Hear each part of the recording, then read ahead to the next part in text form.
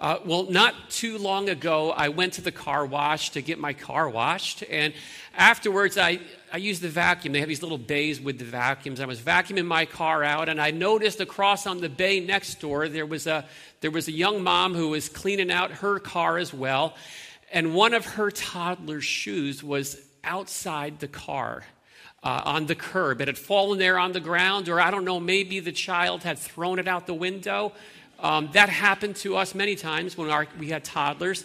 I'm not sure how it got there, but there it was. This toddler's shoe was there on the ground, and the mom was just sitting down in the driver's seat and was about to pull away. So I dropped my vacuum, I ran over, I picked up that shoe, and I tapped on the window, and I said, look, there's a shoe there. And I said, excuse me, did you drop this? And she was very thankful. She picked it up and went on her way. And it's just this reality that we drop things all the time, right? Almost on a daily basis, we're dropping things and picking them up again. And kind of sets the tone for where we're going this morning, the passage we're looking at this morning. It's a story of what it looks like to drop something that we don't often think of dropping.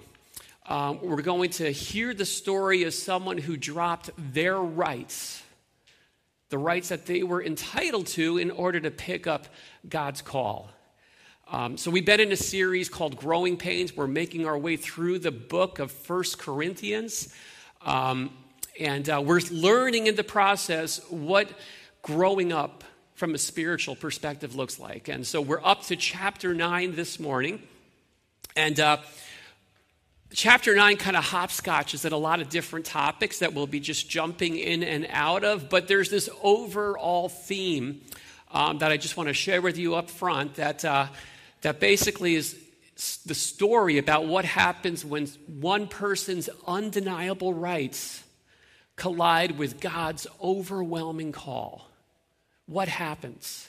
That's what we're going to see, because the reality is they can't both be held together at the same time. One has got to drop and be pushed to the side, and maturity is a matter of knowing which to drop and which to hold on to. So I need to set up the scene before we jump into the passage this morning. This is 1 Corinthians is the book that the Apostle Paul wrote. It's actually a letter. And in this part of the letter, he's on defense.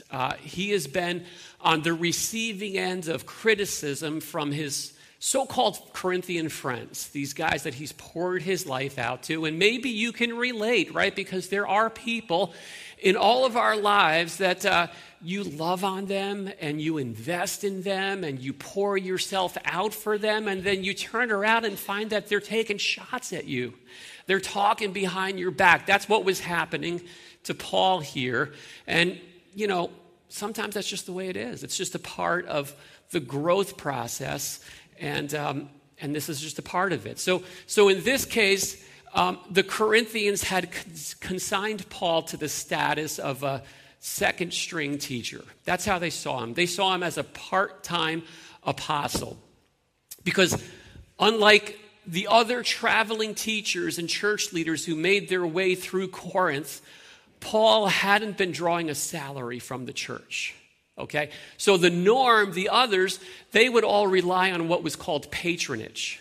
That's an ancient practice where a family who had the means would come and welcome the teacher in. He'd provide them with food and with housing and a wage.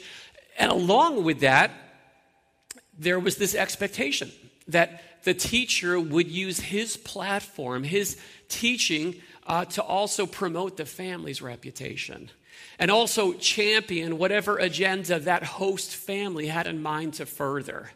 You see, there's a little bit of strings attached, and, a lot of churches work that way as well. I learned way back in seminary, they told you that if you're a pastor and you're candidating at a church, you have to go beyond just finding out who the official leaders are of the church. You got to find out who they are, but in addition, most churches often have unofficial leaders or influencers, right? Who they need to be identified as well, because many times what happens is they'll underwrite the ministry with sizable donations, but there's strings attached, right? They're going to have an agenda that they want to be promoted. Do this, start that, hire him, let that slide. Or else, if you don't, it's this unspoken expectation. The funding may just start drying up. So that was kind of the challenge in Corinth. That was the root cause, actually, of many of the problems that their church was wrestling through. And so Paul, he decided up front that he was going to steer clear of all that, and he just decided he was going to take a job. He took a job working as a tent maker instead of receiving their patronage. You can read about it in Acts 18. But what it comes down to is that in addition to writing 2/3 of the New Testament, in addition to planting churches all over the Roman Empire, in addition to helping these Corinthians get started on their spiritual walk and their faith, Paul also worked a job. And in return, his friends in Corinthians typecast him as second string.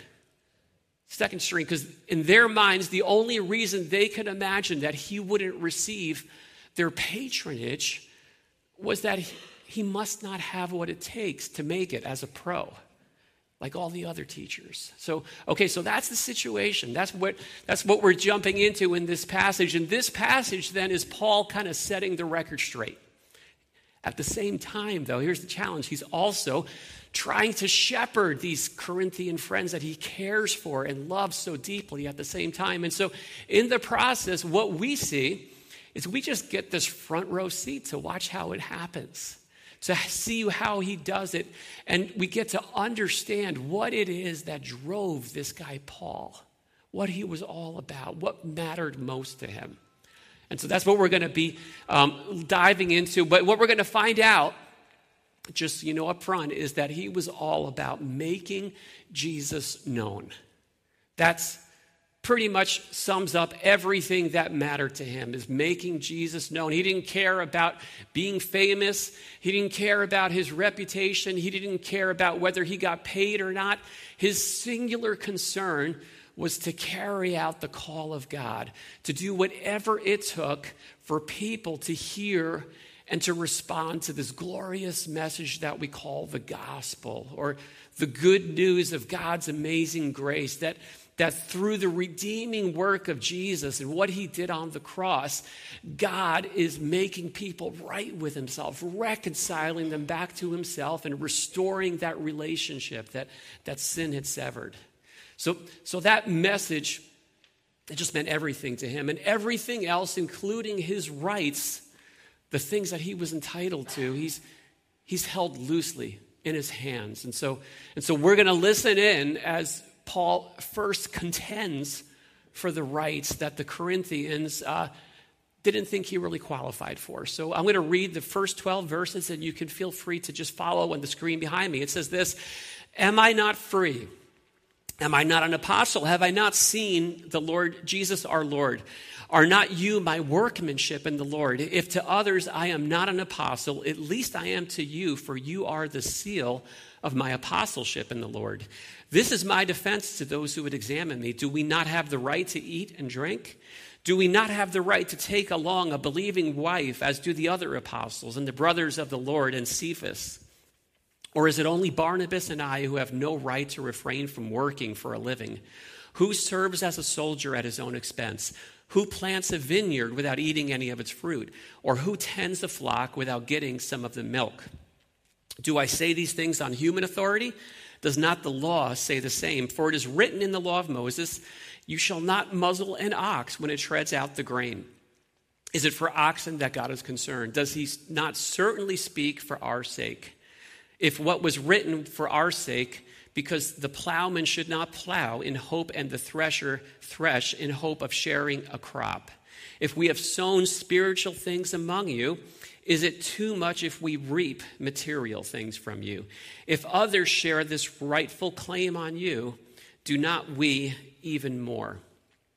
Okay, so we'll stop here and you just look at this passage, you see Paul is just firing off questions, 15 questions we just looked at in just 12 verses. And the questions are what you would call rhetorical questions. And that just means that these are not difficult questions. They're not trick questions. They're not like the kind of questions you'd find on a pop quiz that you have to have studied all night the night before to get right. These questions, the answers to them would have been obvious to those he's writing to. And so he asks the question, am I not free? The answer is, of course he is. Am I not an apostle?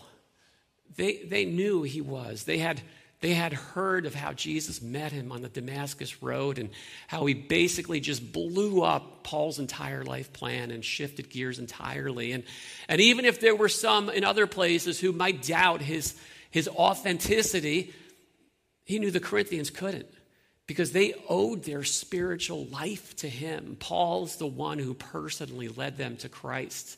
He planted the church that they belonged to. And so there was nothing second string about the investment he had made in their lives. And so he reminds them, guys, we're entitled to the same rights as all the other apostles, all the bigwigs. He says, I have the right to eat and to drink whatever I want. And what that means in that context is like, I am free to order the side of bacon off the menu, right? Because he's Jewish. And so he's like, I'll order the bacon. I can make it a double. He says, we have the same right as Cephas, who is Peter, the other apostles. I can marry a believing wife. And the implication is that the fact that he wasn't married and that at times he chose not to eat the bacon, none of that was because he was second string. Something else was driving his actions. And then from there, he addresses the job issue. He asserts, guys, it's well within my rights to oblige you, to compensate me monetarily for how I've served you spiritually. And he shares a whole bunch of analogies. Soldiers, if you're a soldier, you don't pay your own expenses when you sign up for the military. Right? If you work a vineyard, you tend not to go to the grocery store to buy grapes. And if you own cows, you're pretty well supplied with milk. And so the idea is that he's saying, guys, when you look at me and you see me doing this side job, making tents, it's not because I have to. Something else is driving that. And it doesn't stop there. He keeps on pressing this point. He says, all right, guys, if you still are not convinced, let's open up the Bible together. He opens it up to the Old Testament and shares this quote from Deuteronomy. Keep the muzzle off the ox when he's working the field. So the idea is, let the beast, the farm animal, take a bite every now and then as he's doing the work. And the idea is that if that applies to a simple farm animal, then the same principle applies even all the more to the work of ministry.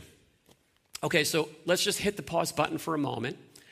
Let's talk about this issue of funding and ministry. How does it happen? What is the connection? We live in a world, we live in a consumeristic society, right? The goal of consumerism, if you look at the definition, it's something like this. Spend the least to get the most. That's the goal of consumerism. And that might work when you walk into the grocery store.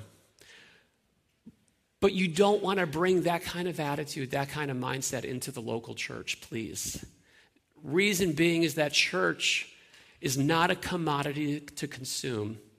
It's a community to belong to. And it looks very different.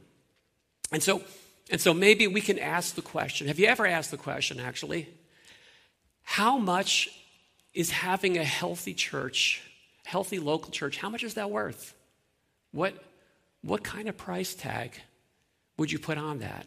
On having an extended spiritual family to belong to, a place to come and gather and worship together, a place to fellowship, a place to grow spiritually, a place to learn, a place where you can invite friends to, a place where you can find the grace that you need to work through some of the challenges that you're wrestling with, a place where truth gets spoken in a world that's surrounded with lies.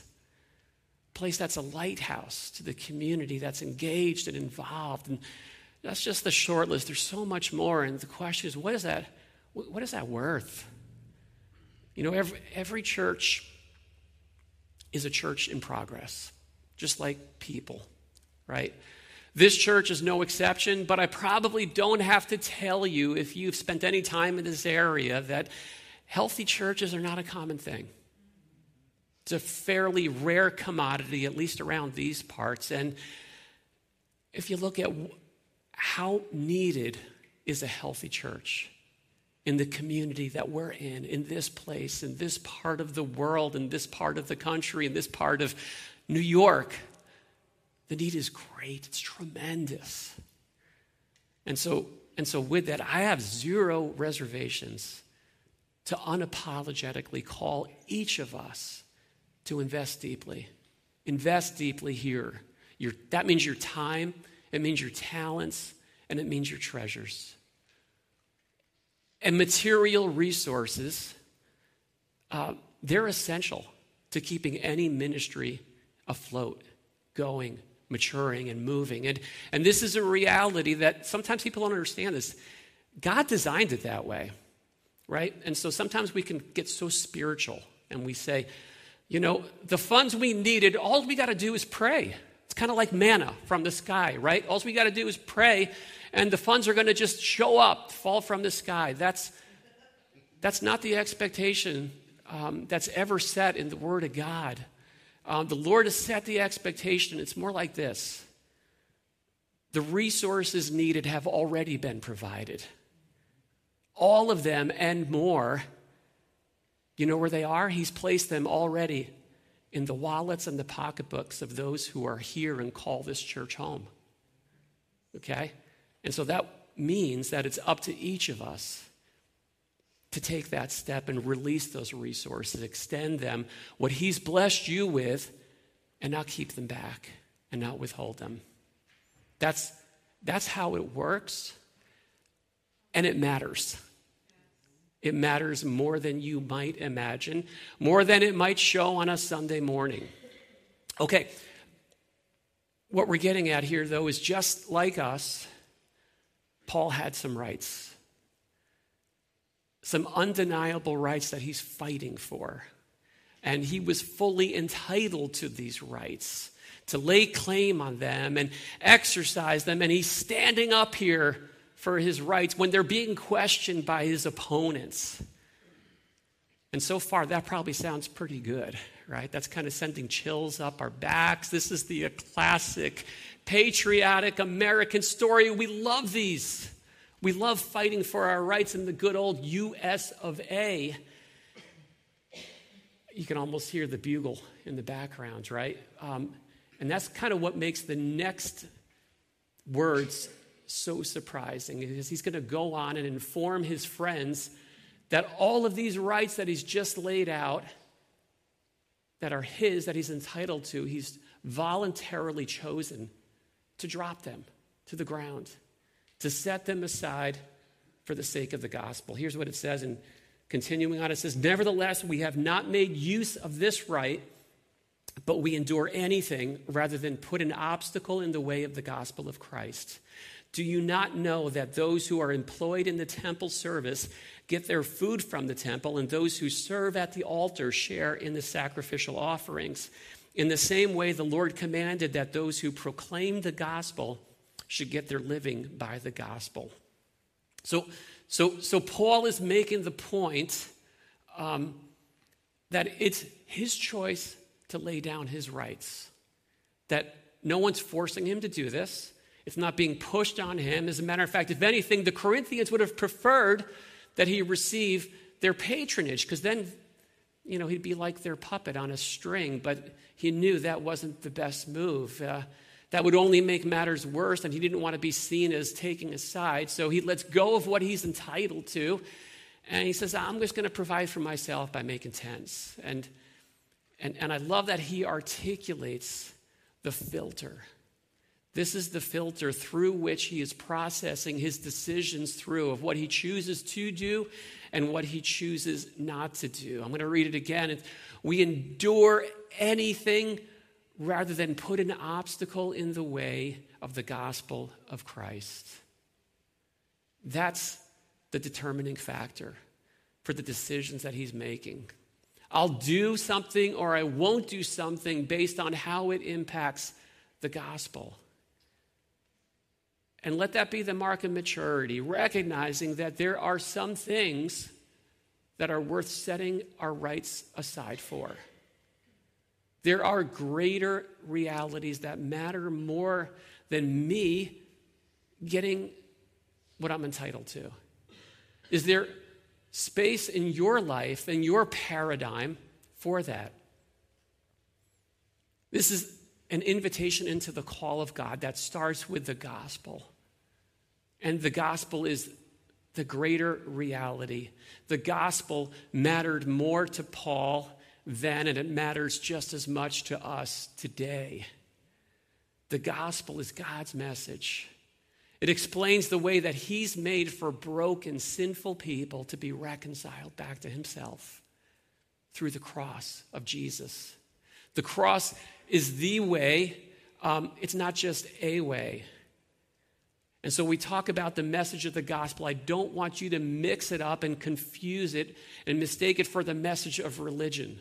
The gospel is about Jesus and all he did on the cross for us.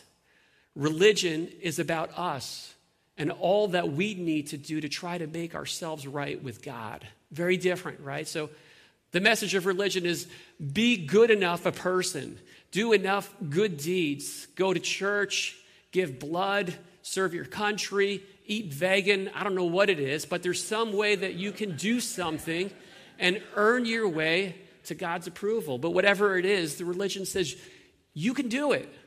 You can make yourself right if you just put in enough effort. The gospel says it doesn't matter what we do, and no matter how hard we try, sinful people are never able to make themselves right to the holy God. If we could, then Jesus would never have had to leave heaven and enter into this broken down planet and live and die on the cross. But that's exactly what he did, because that's exactly what it took. He came. He lived the perfect life that none of us ever did. And he went to the cross and he died as the perfect sacrifice in our place to pay the price in full for our sin. And the good news is that Jesus did for you and me what we could never do for ourselves. He achieved our salvation so we can receive his salvation. Not by working for it, but by receiving it as a free gift, by responding in faith and believing personally that what Jesus did on the cross, he did for me. Or as John 3:16 so aptly puts it, for God so loved the world that he gave his one and only Son, that whoever believes in him should not perish, but have eternal life. It's a matter of life and death, this message of the gospel. That's why it matters more. And so let me ask you, have you responded in faith to that message? If you haven't, I want to urge you to let today be that day. Open up your heart to him. Let Jesus in and take that first step of faith and let that journey of new life with him start. You see, no one else has ever done for you what Jesus did. You can look at the religious leaders of the world. Buddha didn't die for you. Muhammad didn't die for you. That's why that simple message of the gospel matters more. And if you're a seeker here this morning and you're just kind of like checking this whole thing out, that might sound strange. It might sound strange that any message could matter that much. It does. And what the reason being is that, like, if you're a Christ follower, you understand this is not a gathering of just good people, right? And we're just trying to convince everybody else to be good like we are. We are a gathering of broken people who have been forgiven, reconciled, and restored. We've experienced the amazing grace of God. And we want that for everyone. We want to show whoever we can, any way we can, about how good, not we are, but how good Jesus is. So that's what Paul is laying out here, and he goes on to explain that he has actually rearranged his entire life to share this gospel and make Jesus known. He says this, But I have made no use of any of these rights, nor am I writing these things to secure any such provision, for I would rather die than have anyone deprive me of my ground of boasting. For if I preach the gospel, that gives me no ground for boasting, for necessity is laid upon me. Woe to me if I do not preach the gospel. For if I do this of my own will, I have a reward, but if not of my will, I am still entrusted with a stewardship. What then is my reward? That in my preaching I may present the gospel free of charge, so as not to make full use of my right in the gospel. Okay, so we'll stop here. And what Paul's explaining here as the story continues is that his decision to forego getting paid, that was just simply an outworking of God's call on his life. Take note. Number one, God has a call on your life. And the call of God will always eclipse individual rights. Always. So he tells them, basically, truth is, I really didn't have a choice in the matter. Guys, the Lord put a call on my life to preach the gospel, and I'm just carrying it out. I'm doing what he told me to do. And it's a reminder for us, don't confuse God's call for a career path.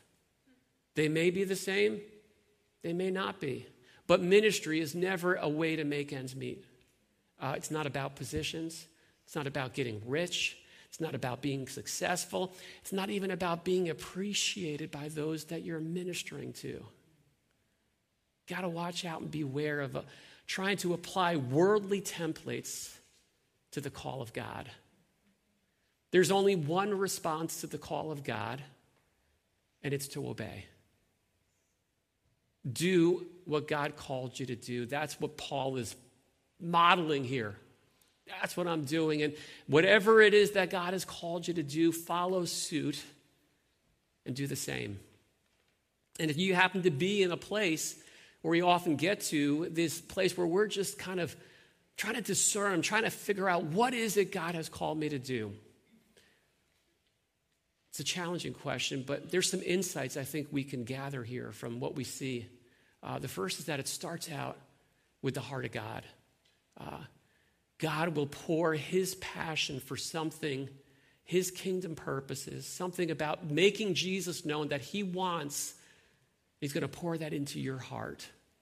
And that passion is going to make its way from his heart into yours and then from your heart into others. So the call of God is going to be other-centered. It's not just about me. It's about ministry. It's about blessing and building others up. And the third thing we see here is the call of God is not something you can put a price tag on. So don't ever try to measure the call of God by dollars and cents. It will shipwreck your passion for the Lord. There will be times when it will seem absolutely ridiculous from a dollar and cent standpoint. What you're putting in for the sake of God's call and what you're getting out of it. Have you been there? You know what I'm talking about, right? It's not a bad thing. It goes beyond dollars and cents. When you are tapped into the heart of God, when you're pouring yourself out for others, when you're doing what you're doing for a purpose that goes beyond a paycheck, pay attention. Because what you're doing is a good chance you are closing into something God is calling you to. And keep moving. You're tapping into the purpose God has put you on this planet for to accomplish. And when you do, it's worthwhile taking stock of your life. How can I reorder my life around that call to carry it out the best way I can? That's what Paul is going to go on and describe. Here's what it looked like for him. It says this, for though I am free from all, I have made myself a servant to all, that I might win more of them. To the Jews, I became a Jew in order to win Jews. To those under the law, I became as one under the law, though not being myself under the law, that I might win those under the law. To those outside the law, I became as one outside the law, not being outside the law of God, but under the law of Christ, that I might win those outside the law. To the weak, I became weak, that I might win the weak. I've become all things to all people, that by all means I might save some. I do it all for the sake of the gospel, that I might share with them in its blessing. All right, so what we're seeing here as this story is continuing to unfold is that Paul and his decision not to be compensated, that wasn't the only example of him dropping his rights. That was just one of many of the ways that his passion to share Christ played out in his life on a daily basis. And so he knows what the goal is. The goal is to win people to Christ. Sharing Christ is the one thing that mattered most. Everything else, all the other things, and specifically his rights, the things he's entitled to, he just says, they can come or go. I can hold them, I can drop them. He's ready to let go of them in order to serve that greater purpose. And so what that means is when he's eating with his Jewish friends at the diner, he doesn't order non-kosher, right? If it turns into a roadblock, if it's going to keep that conversation about Jesus from happening, hold the bacon. Just double up on the hash browns instead. It's not a problem. He says to those who don't know the scripture, he doesn't lead with, "Thus saith the Lord." Right? It's just not where he's going to start. He's going to start where they are. He's going to meet them where they're at, maybe even with an 80s pop song line. Probably not, but it's possible. But what it's about is going out of the way to just meet people where they're at. Instead of the opposite, which is demanding you meet me where I'm at.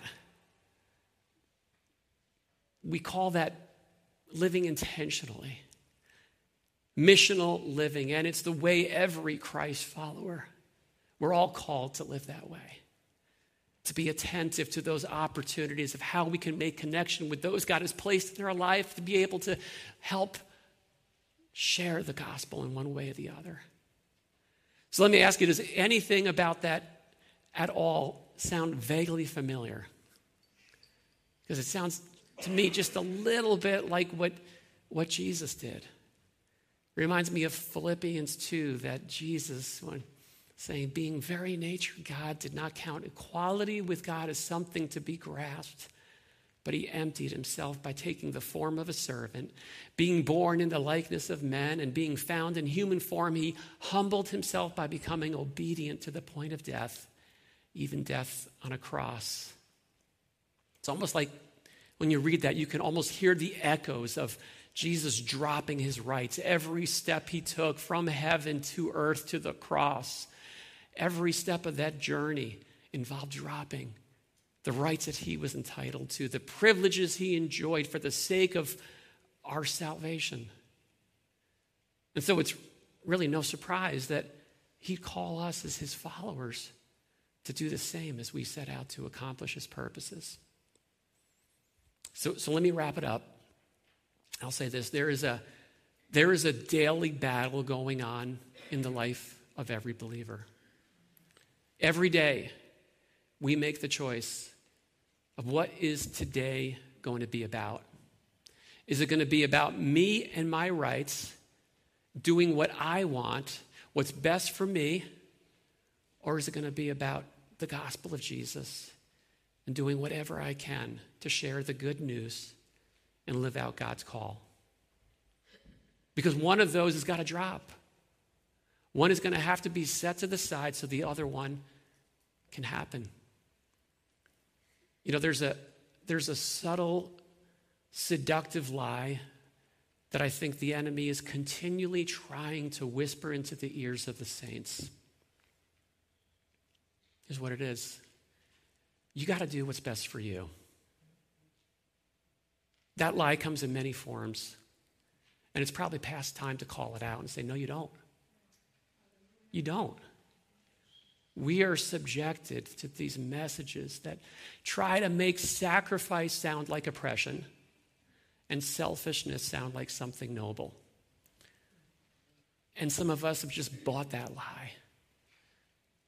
That lie that says, if you aren't exercising your rights, if you aren't doing everything you could be doing, then you are somehow being suppressed and you're living some kind of second-best life.